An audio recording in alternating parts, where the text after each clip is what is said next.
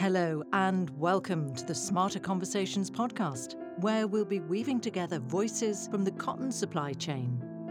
This podcast is brought to you by the US Cotton Trust Protocol. I'm your host, Kathy Smith. I'm an independent freelance journalist. This podcast series does exactly what the name implies. I'm going to be talking to some of the key movers and shakers in the global textile supply chain to dig into the world of cotton. Today's is the 8th episode in our series, and we're focusing on a very precious resource to all of us, and that is water. And we will be discussing the importance of water and how measurement and tracking can encourage better use of water in cotton growing, with examples of innovative water management techniques from the field, of course. So, joining me today, first of all, Dr. Jessie Daystar, who is Vice President and Chief Sustainability Officer at Cotton Incorporated. Nice to see you, Dr. Daystar. Can I call you Jessie? That'd be just fine. Thanks. Okay. Where are you? Hey, I'm in Raleigh, North Carolina. It's a beautiful spring down here. Got lots of pollen, but it's nice to have a conversation about water here today. I like to do a bit of armchair traveling by asking everybody where they are, because I'm in Brussels in Belgium. But tell me, Cotton Incorporated, for those who don't know what it is, just in a couple of lines, tell us what you do. Yeah, it's great. So we've been around for about 40 years, and our main goal is to improve the demand and profitability of cotton through research and promotion. And sustainability is a key part of that today. We have created a full division, which I lead at Cotton Incorporated, focused solely on sustainability. That being said, sustainability has been a core part of our business since its inception, and we work a lot with the ag, environmental research, and R&D departments. Okay, well, thank you very much indeed. And also joining us, we're delighted to have with us Dr. Chris Johnson, who is the Interim Director of Agriculture for North America at the Nature Conservancy. And you're based in Minneapolis, I think, Chris. That's right, I am. Yeah, the land of 10,000 lakes in Minnesota. So water is very important to me personally, as well as, of course, to the Nature Conservancy. And the Nature Conservancy, obviously, lots of people know what it is. It's an NGO, of course, but just again, in a line for anyone who doesn't know, tell us. Sure. Yeah. Well, the Nature Conservancy is actually one of the largest conservation organizations in the world. We've been around for about 70 years. We operate in every state in the U.S., and we're working in more than 70 countries around the world. And, simply put, our mission is to conserve the lands and waters on which all life depends. And so we have nearly 4,000 staff, hundreds of whom are actually scientists. And so our conservation mission is very much guided by the best available kind of leading edge scientific information related to conservation of water and a whole range of other issues. So that's in a nutshell.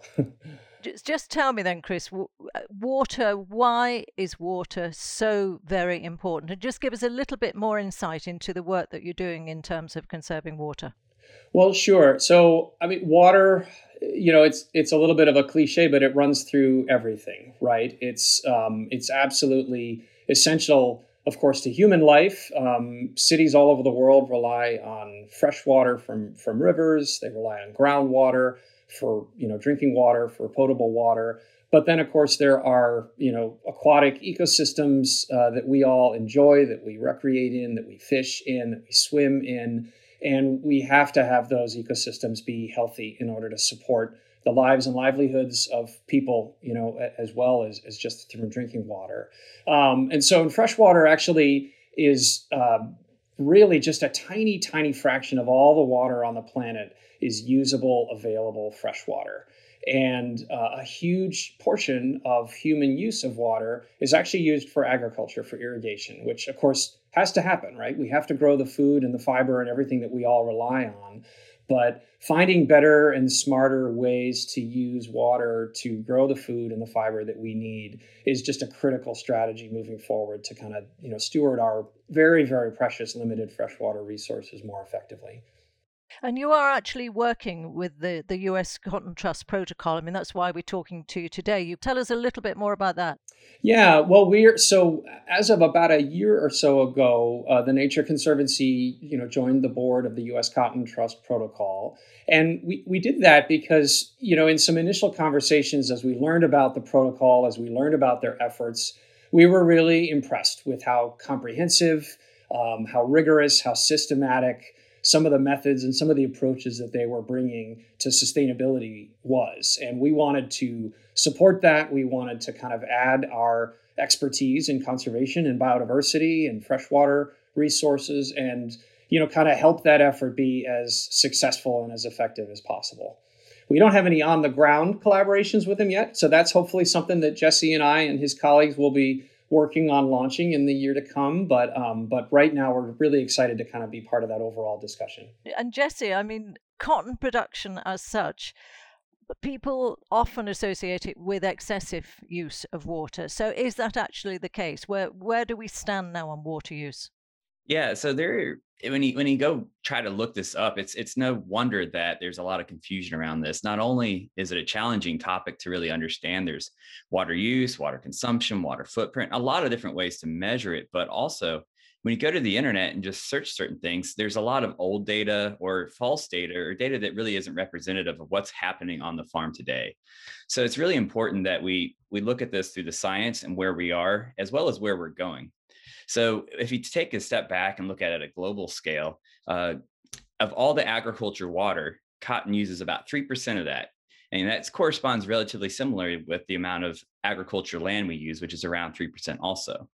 But then zooming a little bit further into the United States, roughly 64% of the cotton growers in the United States don't use irrigation at all. They really rely on rainfall. And that's part of the natural water cycle that we actually incorporate into cotton.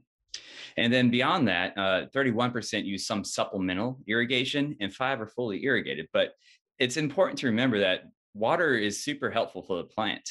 When we use it, particularly in supplemental situations, it actually improves the yield. We get more cotton per acre and can actually lower the environmental impacts in other categories, such as greenhouse gas emissions. So it's really important to remember why we irrigate and why it's important. And then furthermore, in some places around the world, cotton is actually a very drought tolerant crop. In some places around the world, there isn't really any other crops that can grow there.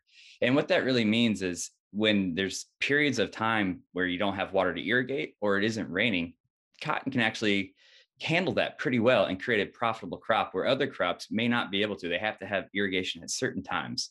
So cotton's unique in that way and really provides an economic opportunity and keeps the farms working in areas where there may not be any other options. So it's a really important crop in those more arid environments. I find it quite surprising when you say 60% of cotton grown in the US isn't irrigated. That's a huge amount, actually. Yeah. It's been the history that we rely on the water coming from the sky, and we're part of the natural water cycle. And it's important to not only make sure we capture that, but also use that responsibly and make sure that anything coming off the field is as clean as it can be.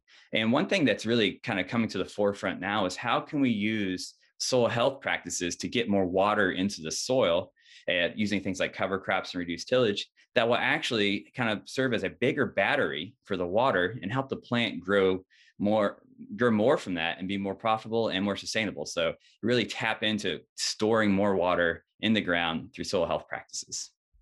And Chris, where irrigation has to be used, how can we actually reduce that irrigation over time? I mean, we talk about technology a lot on this podcast. I presume that has to be one of the big factors here. Yeah, absolutely. And, we're in an exciting time in agriculture when technology and innovation are really exploding and moving forward very, very quickly. And so you're absolutely right. I mean, precision agriculture is sort of the term that they use, and that encompasses a lot of different things, but it really means using, kind of new technology, high resolution, data on the farm that's interoperable across a lot of different platforms and a lot of different equipment. And, basically allowing farmers to take advantage of data about weather, about soils, about yields, about nutrient application, and fine tune their management to be, really, really precise day to day, week to week, but also place to place within fields about how they manage their operation. And I'll just give you a quick example. Some colleagues of mine with the Nature Conservancy in Arkansas are running a project to help producers install and use irrigation timers.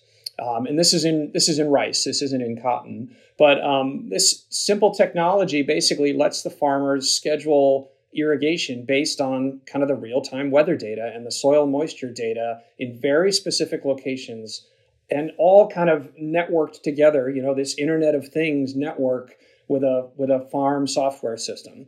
And what they've seen, that they've installed, I think, nearly 200 timers on about 16,000 acres in recent years. And the research suggests that this action alone, this system alone, may be saving as much as 4 billion gallons of water a year.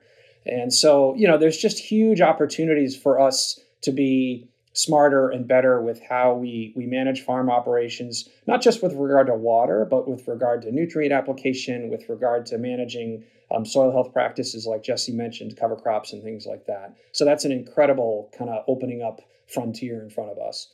So you talk about opening up a frontier, but are many of the cotton growers receptive to this? I mean, when you can give statistics like that, then do they say, yeah, we want to get involved in this? Or are some just still a little bit kind of nervous of the whole technological approach to farming? Well, I'll let Jesse speak, more for cotton growers, but I think, in general, farmers are really open to this.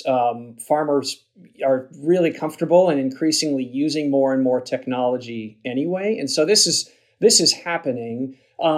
There's always a trade-off. There's a cost. I think it's hard to try new things. Farmers are making a lot of decisions and managing a lot of different equipment and capital and loans, and so there's a lot going on, and so it's hard to introduce a new system if someone's kind of comfortable with how they've managed their farm for the last few decades. But more and more, we're seeing, I think, a lot of receptivity. In many cases, farmers are way further advanced in this than I am, for example, and are leading the way in bringing these data to use. Let me bring Jesse in on this, and you're nodding away. Tell me, what's your take on this? Because I know, for instance, the Cotton Trust Protocol has got its own goals for reduction of water. I mean, what are you seeing when you're talking to farmers or working with farmers? Yeah, so Chris made some great points there. Technology is really key to making improvements on the farm, particularly around water. And there's so many tools at growers' disposal and for them to use, but it can be overwhelming, most certainly. But we're seeing cotton growers implementing many of these tools. And these tools not only can help really improve sustainability metrics, that certainly can be a goal. But when it comes down to it in their adoption as a grower, it generally needs to also yield some kind of profitability component or some kind of improve their operations in a financial way that really gets them using tools. And it turns out there is many different types of platforms out there that take in their yield information or how much cotton they make on this part of the farm, as well as how much inputs are putting on the ground, and really make it so they can maximize their profitability and minimize their environmental footprint. Those are types of tools that are going to really be a cornerstone to our improvements into the future. That being said, it is a lot to understand. I know when I get a new iPhone, or a new piece of technology, it takes a little time to get geared up towards it, but cotton growers are certainly doing that. And that is definitely one key part of, you mentioned the U.S. Cotton Trust Protocol, improving or getting growers exposed to different technologies, ones that are certainly going to help them on their environmental footprint, but also perhaps even on their profitability. So speaking a little bit more towards the U.S. here and that perspective, over the last 35 years, U.S. cotton growers have actually improved their water use efficiency by 82%. And that's quite a lot. And that's really largely driven through improvements in irrigation technology, such as LIPA irrigation systems that are really more efficient, as well as improvement in seeds, and just generally precision agriculture at large has allowed us to do this. But the U.S. cotton growers and U.S. industry has not only said, hey, we've gotten a lot better, but we also plan to continue to get better, again, through more implementation of these types of technologies. So by 2025, the industry is aiming to have an 18% improvement in water use efficiency. So continue on that journey. So this is where the U.S. Cotton Trust Protocol comes in to help. So we have these goals, and we're not just going to get there by doing nothing. So we have to, engage the grower, help them understand their operations, understand their perhaps their water use efficiency, as well as other metrics to benchmark, to understand where they can make improvements. So as part of the U.S. Cotton Trust Protocol, there is a component that allows them to analyze their field to understand their efficiencies and their greenhouse gas emissions and how much water they're using and how efficient they are. And that tool is called the Field Print Calculator from Field to Market, the Alliance for Sustainable Agriculture.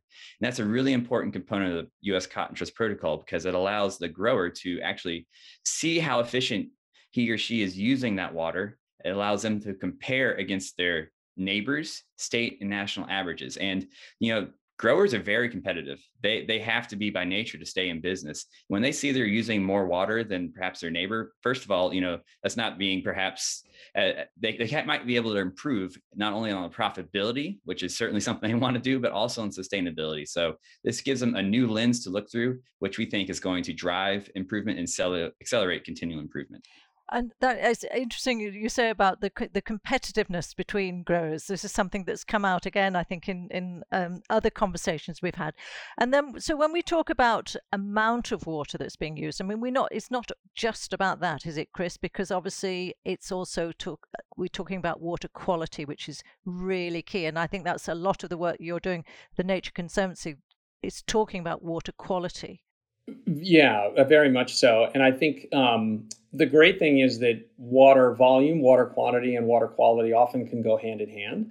And but you're right. I mean, where I live in Minnesota, and certainly in a lot of sort of the upper U.S. Midwest agriculture, corn and soy belt, water quality in a lot of these rain-fed areas that get ample rain, water quality tends to be kind of a more top of mind concern for growers and communities than water quantity does. And in particular, excess and mistimed application of nutrients. The plant can't always take up the nitrogen if it's not applied at the right time and in the right place and in the right amount. And that can lead to, nitrates lost to groundwater, to surface water, and impacts to health, as well as impacts to the ecosystem, all the way down to the Gulf of Mexico. So yeah, water quality is a huge thing, but if we can implement some of these practices that Jesse mentioned, for example, cover crops and reduced tillage, conservation tillage, things like that, that can actually build soil organic matter. It can kind of build what we call soil health, which can actually improve and enhance the water holding capacity of soils, which can sort of slow the loss of that water and in some cases nutrients to adjacent surface waters, groundwaters. But it also actually makes the soil a better sponge and a better growing environment for that crop. And so if you get to a period of rain scarcity, of drought stress, those soils with more organic matter, with higher soil health, actually provide a better growing environment and more resilience for the crop. There's one other just quick thing I want to mention, because I think it relates to the technology conversation that we just had, and it also relates to sort of this water quality piece. And that's that another way in which we can use technology, and we're increasingly, seeing farmers take advantage of this, is to use that high resolution information about where they're making money, where lands are maybe a little bit lower productivity, to actually site agriculture more effectively. Because what we see is, as you look across farm fields, just about everybody has got that spot in their field where it's ponding in the spring, or it dries out too quickly in the summer, or it's shaded by the trees nearby, or for whatever reason, they just don't get the yields there that they get in the rest of their field. And as we can use precision information to highlight these places at the edges of the field, we can find that it's actually more profitable for the producer to take those lands out of production and to put them in some kind of conservation use, maybe a wetland or a buffer or something. That actually will help with water quality. It helps with the recharge of the water, to the groundwater, and it actually can improve the profitability on the farm because they're not investing all these inputs and labor and time plowing something and harvesting something where the yields are just not what they should be. So I think citing agriculture and using that high resolution data is really, really helpful for kind of that approach to what we call kind of precision conservation. But is that not a bit of a hard sell to talk to growers and say this land would do better to be taken out of production? It can be. It's definitely a different mentality. But I think, again, if you actually are working with a farmer who's using data and they see that high resolution, profitability map of their farm field, and year over year there's some little red blob in the corner where they're just losing money, that stands out to them. And in many cases, those parts of the field here in the US, we have federal farm bill programs that farmers can often access to enroll lands in conservation reserve easements. And so they can actually still get, in some cases, a cost share payment. So they might actually be more profitable conserving that land, stop trying to produce there, and it has a better outcome for water and for conservation as well. And Jesse, in terms of the protocol itself, if we're talking about water quality, how can being involved with the protocol help farmers and growers to really improve water quality? Yeah, so there's certainly is numerous ways which the protocol helps bring the attention to this issue. Again, I mentioned earlier the field print calculator and that assessment of on the farm. Well, that can certainly help identify areas perhaps where you're losing a lot of soil. And back to what Chris was saying, maybe it's better to really critically look at those areas or what's driving these overall losses and do something different with the land. So circling back to that a little bit, we actually have a project from Cotton Incorporated with Pheasants and Quail Forever in Georgia, where we're actually working with producers to have that conversation of, is this area really making money or are you losing money? And as such, we actually have a person, Chaz Holt, who's working with them. Can we enroll the producer in other programs that get them some resources, perhaps to convert that to biodiverse areas that actually help with pollinators and birds and create habitats? So it really is linked to doing all these indicators. They're really all together a lot of times. That they're linked. When you improve one, you impact the other. So it's really important to think about it in that context. But zooming back over to the protocol, so the field print calculator is very critical in understanding your operations and the interventions and methods which we can improve. There's also a checklist of best practices that the U.S. Cotton Trust Protocol has. And many of those best practices are going to really improve the not only the soil and other environmental indicators, but really the water. So as we see buffer strips around the field, that can really have a good impact on improving water and filtering out any sediment or anything coming off the farm, as well as the cover crops and keeping roots in the ground and improving soil structure. Those things, always having something in the field, is going to really help keep the nutrients and keep things in place, which is really critical to improving the water quality in surrounding areas. So the U.S. Cotton Trust Protocol has these best practices, provides the grower with tools to analyze their operations. And into the future, we're exploring new opportunities where we can work with other entities and even through the U.S. Cotton Trust Protocol and Cotton Incorporated, educate around these key topics that are going to drive improvements in the environment. When you say educate, I mean, does that involve, do you think that farmers need to meet with experts, talk to experts, have people on the farm, or is that not necessary? Yeah, so that's a really good conversation to have, is how do we work with growers around these topics? Is it a PhD coming to talk to them? Maybe sometimes, but a lot of times it's grower to grower conversations that really have more impact. It means so much when a producer can say, hey, this is what I did on my farm. Here are pictures. This is why it works for me. It helped me in profitability. It helped me keep more nutrients in the soil, which is actually really good for that pocketbook. So, it means a lot more. They speak the same language and there's some trust there because their skin is in the game, mine isn't. So those grower to grower relationships and conversations are really critical to foster and bring growers together to do these types of learnings and transferring and trying new things. So we really see that as a key component as moving forward. So this is water on the farm, hugely important, but what about elsewhere in the cotton supply chain? Also very, very important. Chris, this is something I think that your organization, Nature Conservancy, is working in. At what point in the production supply chain is water use most worrisome, if you like, in the world of producing cotton? Right. Well, it's a great point, and it really varies from company to company, from product to product, from production region to production region.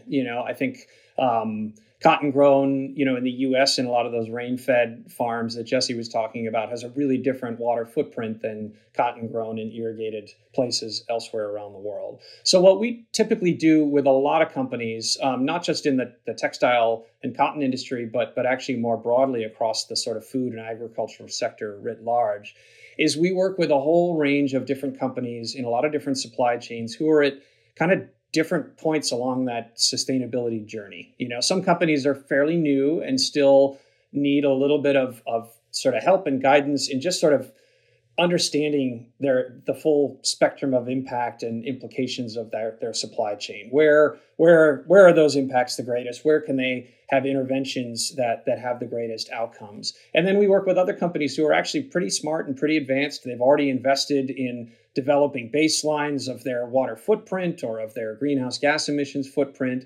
And what we can do then is offer some guidance on how they can undertake kind of specific practices in different points of that supply chain, from the farm field to the production facility to the transportation to the post-processing, and find kind of lots of sort of a silver buckshot approach to improving water use efficiency, greenhouse gas efficiency, greenhouse gas emissions reductions at sort of many, many different points along the supply chain to kind of overall create products that have a much lower environmental footprint. So it really varies, but I think you're totally right that, to do this well, these sectors, these supply chains, these companies, they have to take a really kind of whole system supply chain look at their product.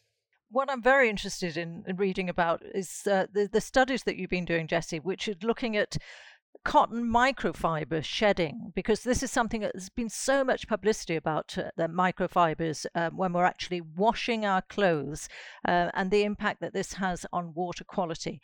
So what have you found out then about what happens when we wash our cotton clothes? Yeah, so we brought up a really interesting emerging area of science that we're highly engaged in. Whenever we wear and wash and even produce our clothing, little pieces of fibers come off of our clothing. And if it happens to be plastic, well, those pieces of plastic actually get into the world, into our lungs, into our food, and they don't biodegrade once they're out in the environment. They're essentially pollution. So we've actually done a lot of research with North Carolina State University to better understand how cotton will biodegrade in certain environments. And we wanted to know if polyester would as well. Well, it turns out that we've shown that cotton will biodegrade in wastewater treatment facilities. So when you wash and dry your clothing, if that water makes its way to municipal wastewater treatment, cotton's going to biodegrade very, very rapidly, where polyester actually is persistent. And then we also looked at fresh water. So if it makes its way into the freshwater systems, will it degrade there? Well, it turns out polyester does not degrade at any significant rate. Cotton biodegrades further. And then even in salt water, we've shown again that cotton biodegrades and polyester does not. So when we look at it holistically, cotton is a natural plant fiber that is biocompatible. It's based upon growing through photosynthesis, taking carbon out of the air. And at the end of life, after it's done, we can even compost that, and that carbon will cycle back. So it's designed to exist in our ecosystem as a plant, where polyester is not designed that way. It comes from oil and will persist into the environment. And we're looking at it more holistically, and we're getting better data about how much plastic we actually eat as humans, some of which comes from microfibers. For example, a recent study found that we eat up to a credit card of plastic every week. Oh my goodness. Which is quite astounding. So this is an issue that I think we're getting more information on, and we'll have better understandings. And we really need to zoom out when we think about sustainability and our fiber choices, and really consider, do we want to contribute to this plastic pollution issue or use a biodegradable option, which is cotton? I'm wearing cotton today, I'm very pleased to say. That was, I think, by chance. So just to wrap up then, gentlemen, just in 30 seconds each maybe, but I mean, if you're looking to the future in terms of water use, going back to what we've been talking about for the bulk of this podcast, do you really think that big headway is being made in reducing water use and improving the water quality on the farm? What would you say, Chris?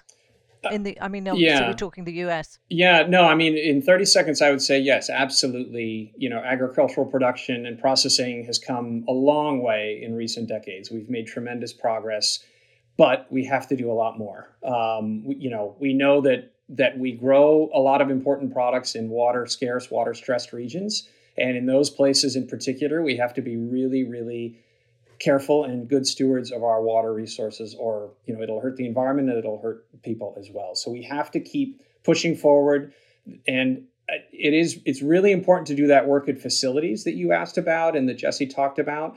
The harder lift is going to be to achieve change across millions and tens of millions of acres of agricultural land that are sort of owned and operated by individual producers. That's just many, many more touch points that we have to somehow effectively engage with. And that's the footprint that we have to continue to reduce and just become more efficient and more sustainable as time moves forward. Thank you. And Jesse, what would your final thoughts be? Yeah, certainly. I think, through time, we have made a lot of progress. And I think it is really important to recognize that. And also the U.S. cotton industry particularly has, there's sustainability goals and targets, and we're working towards that. But the creation of the U.S. Cotton Trust Protocols really demonstrates the seriousness and the rigor for which we're coming at this. This is something that we feel very strongly about to improve the environment, water, but all the other indicators as well. And we've put significant resources to really increase and accelerate our continual improvement. This is something that is key, we see as key to the long-term viability of the cotton industry. So we really want to make sure that we address sustainability, improve our metrics, and communicate around these metrics like we never have before. So I think that the fact that the U.S. Cotton Trust Protocol even exists shows how serious this is to our core business and really where we're going to go with this. Great. Well, thank you both very much indeed. Really interesting indeed. So thank you to Dr. Chris Johnson from the Nature Conservancy and Dr. Jesse Daystar from Cotton Incorporated. Thank you both. So a lot of thoughts there on how important water is and how US cotton growers have already made big strides to reduce water use, and clearly it is a continuous process as we're hearing. So that's it for this edition of the US Cotton Trust Protocol's Smarter Conversations podcast. You can learn more about the Trust Protocol at trustuscotton.org. Join us next time when we'll be talking with two growers from Mississippi and Louisiana to discuss how a more sustainable cotton production can help biodiversity, including through regenerative agricultural practices. So I hope you can join us then. For now, it's goodbye.